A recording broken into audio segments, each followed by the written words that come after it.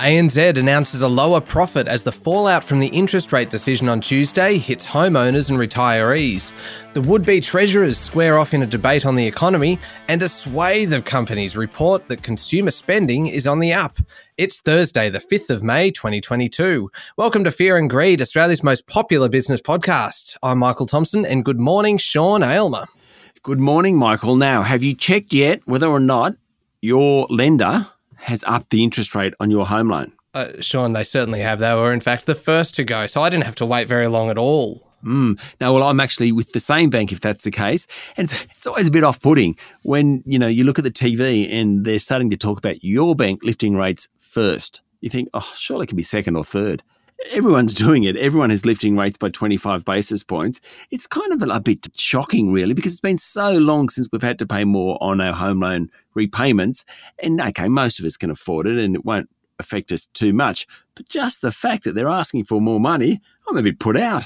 Yeah, well, and as we discussed yesterday, this is the first time I have ever experienced an interest rate rise as a homeowner. So this is it's a new feeling for me. Yeah, no, it's incredible. Anyway, more on that a bit later on. Indeed. And you know what will lift your spirits, though, today, Sean? What's that? It is Thursday today, and that means there is a new episode of Safe Word by Fear and Greed out in the world, ready to be downloaded. My spirits are lifted. Although I must say Safe Word, which purports to be a business podcast by yourself and myself and our colleague Adam Lang, often doesn't have a lot of business in it.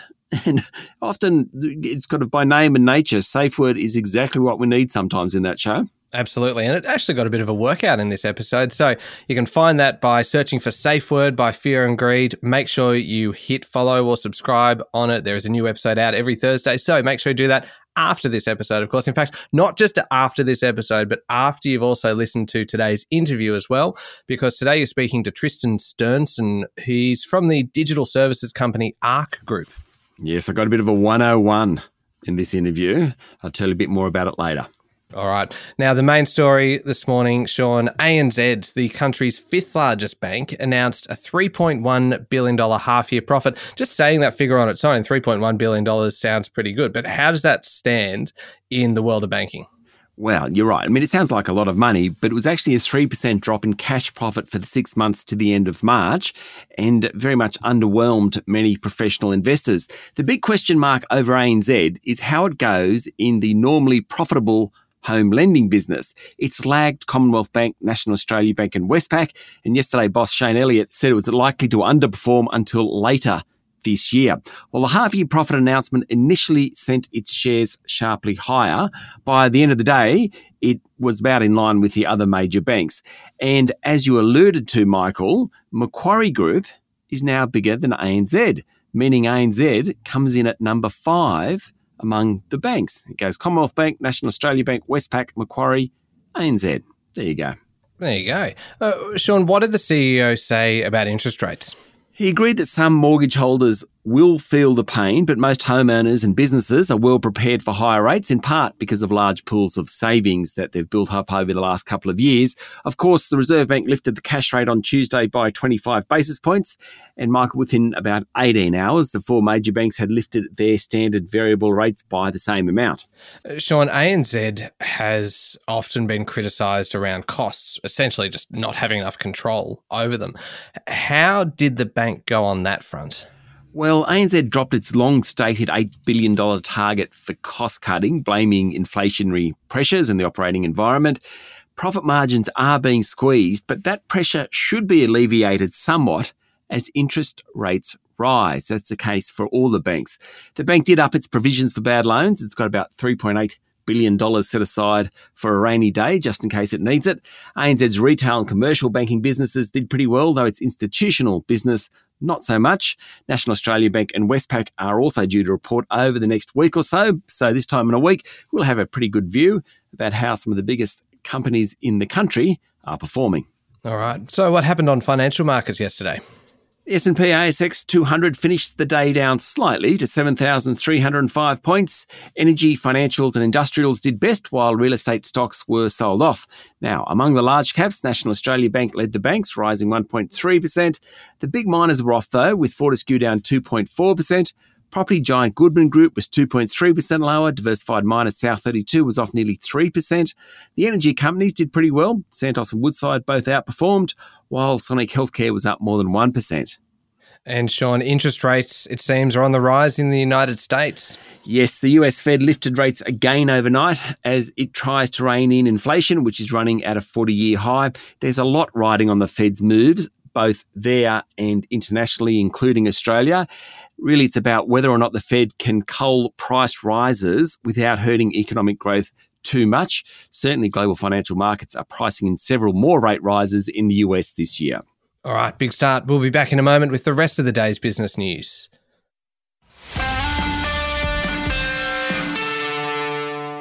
Sean, now that the Reserve Bank has opened the way to more interest rate rises, I think the question most of us are asking is, how many more rate rises? A bunch? Does that answer it? Not really. Look, all the major bank economists expect the cash rate will be above 1% by November and probably about 1.5% by the end of the year. Now, if each 25 basis point increase pushes payments on a $500,000 loan up by about $65, that means that by the end of the year, people with a $500,000 loan could be paying about $360 more a month. On a $1 million loan, that's about $700 more a month by the end of the year. Bond markets, which have a pretty good track record of picking interest rate rises and falls, reckon there'll be even more hikes this year, so more than that 1.5%. Certainly overseas rates are rising, with the Fed leading the way. We just mentioned that, alongside New Zealand, Canada and the United Kingdom. The environment is ripe for lots of rate rises, Michael. Yeah, but it's not all bad news though, is it, Sean? Because plenty of risk-averse investors, like, say, pensioners, will be pretty happy. Absolutely. Some of the banks have already lifted term deposit rates. Others are a bit slower. Yesterday, Prime Minister Scott Morrison called on the banks to give self-funded retirees a fair go by lifting rates. Now, bond yields are up as well, providing an almost risk-free alternative for investors. And of course, the reason rates are rising is because the economy is doing well. So there is good news amidst all this interest rate talk. Sean, just staying in the world of dismal scientists for a second, there were some pretty good economic figures out yesterday. Yes, retail sales in March jumped by a much higher than expected 1.6%, according to the Bureau of Statistics, and are nearly 10% higher than a year ago and well above the pre-COVID trend. Sales may have peaked, though, because people will probably buy fewer goods in the future. They're more likely to buy services, and cost of living pressures are certainly kicking in. Housing finance data for March was also released. It was also stronger than market expectations and is up about 11% over the past year. Where finance is really booming is in the investment loan market. So while the owner-occupied market has come off a bit, lending for investment homes is flying at the moment. Oh, really? Okay. Looking at the election campaign, Sean, what were the pollies up to yesterday? Well, the Treasurer Josh Frydenberg and Shadow Treasurer Jim Chalmers took centre stage for an economic debate. It was sparky, but not really overly controversial. In fact, at the end of it, Frydenberg said he and Chalmers actually got along much better away from the public eye, which I reckon, Michael, is a bit of a characteristic of politicians. Many of them actually quite like each other. Not quite sure about ScoMo and Albo. I don't think they'd be calling each other their nicknames. But yeah, it's interesting that many of them do like each other. It's just the politics they don't like. Anyway, the two would-be treasurers went for it. Frydenberg said Labor was acting as if the last 2 years hadn't happened. Chalmers said the government didn't care about what its decision meant for ordinary working people. Frydenberg said Labor would tax people more, and Chalmers said that was a furphy. Both agree that Medicare, aged care and the NDIS will get more expensive. Both want to cut energy costs, though in different ways, etc., etc., etc. Otherwise, opposition leader Anthony Albanese promised an additional 465,000 fee-free TAFE spots, while Prime Minister Scott Morrison pushed the coalition's economic credentials. Sean, the inquiry into whether the Star Group is fit to hold a licence in New South Wales is essentially the gift that just keeps on giving, because every day there is another great story, and it didn't disappoint yesterday. That's right. A journalist friend, this one. So, a senior Star manager allegedly misappropriated funds from the casino group, including one $13.3 million payment from Junket Sun City. Now, this is according to the Financial Review report of the inquiry. That manager told the Junket Group to transfer the money to his personal account, which it did. He then disappeared in 2020. Former Star CEO Matt Beckier, who was at the inquiry yesterday, was unable to say what the result of Star's investigation into the matter was, saying he thought he had disappeared sometime before his employment was officially terminated in July 2020. Mr. Beckier said he was not sure whether Star's board was informed of the alleged misconduct by the gentleman, Simon Kim, who was Macau-based, and he was not aware whether the New South Wales gambling regulator knew of it either. Sean, we've had weeks and weeks of allegations and revelations coming out of this inquiry, but just yesterday's alone, that sounds like a movie. Yeah. 13.3 million. I'll put it in my personal account. No one told the regulator, no one told the board. And he disappeared. Extraordinary. And he disappeared. Some point before his employment was officially terminated, they believe. Oh, I reckon that is probably the most extraordinary allegation I think I've heard coming out of this so far, but it's not over yet. So Ocean's 15. Indeed. Now, Sean, Qantas is going to the High Court in an effort to overturn a ruling that the outsourcing of more than 1,600 ground handling jobs was illegal. Yes, this has been going on for a couple of years. According to The Australian, the full bench of the federal court dismissed an appeal brought by Qantas over an earlier decision. In late 2020, Qantas outsourced 1,600 jobs in baggage handling, cleaning and ground crews at 10 airports. Qantas said it was done to find cost savings due to the pandemic. The Transport Workers Union argued, successfully, that Qantas had used the pandemic to enact a long-term plan to get rid of a heavily unionised workforce. Anyway, it's now going to the High Court.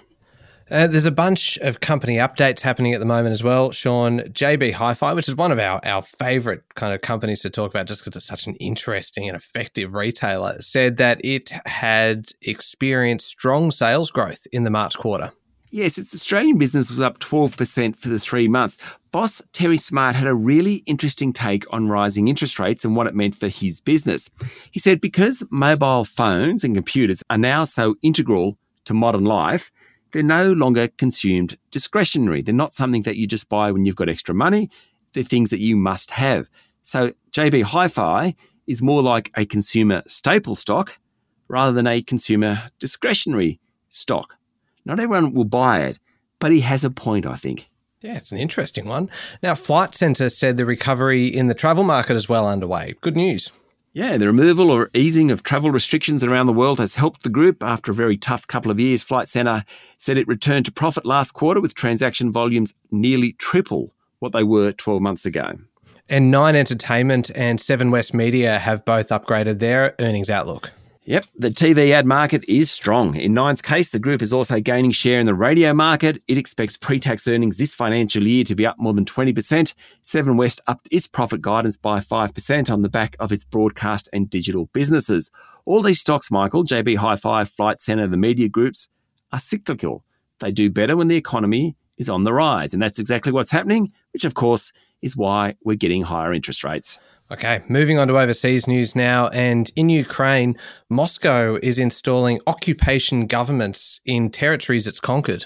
Yes, and given the war has been going for 10 weeks, there's not as many territories as Moscow would have liked. The Kremlin is ordering people to use rubles and organising referendums to open the way for full annexations of some regions, according to Bloomberg.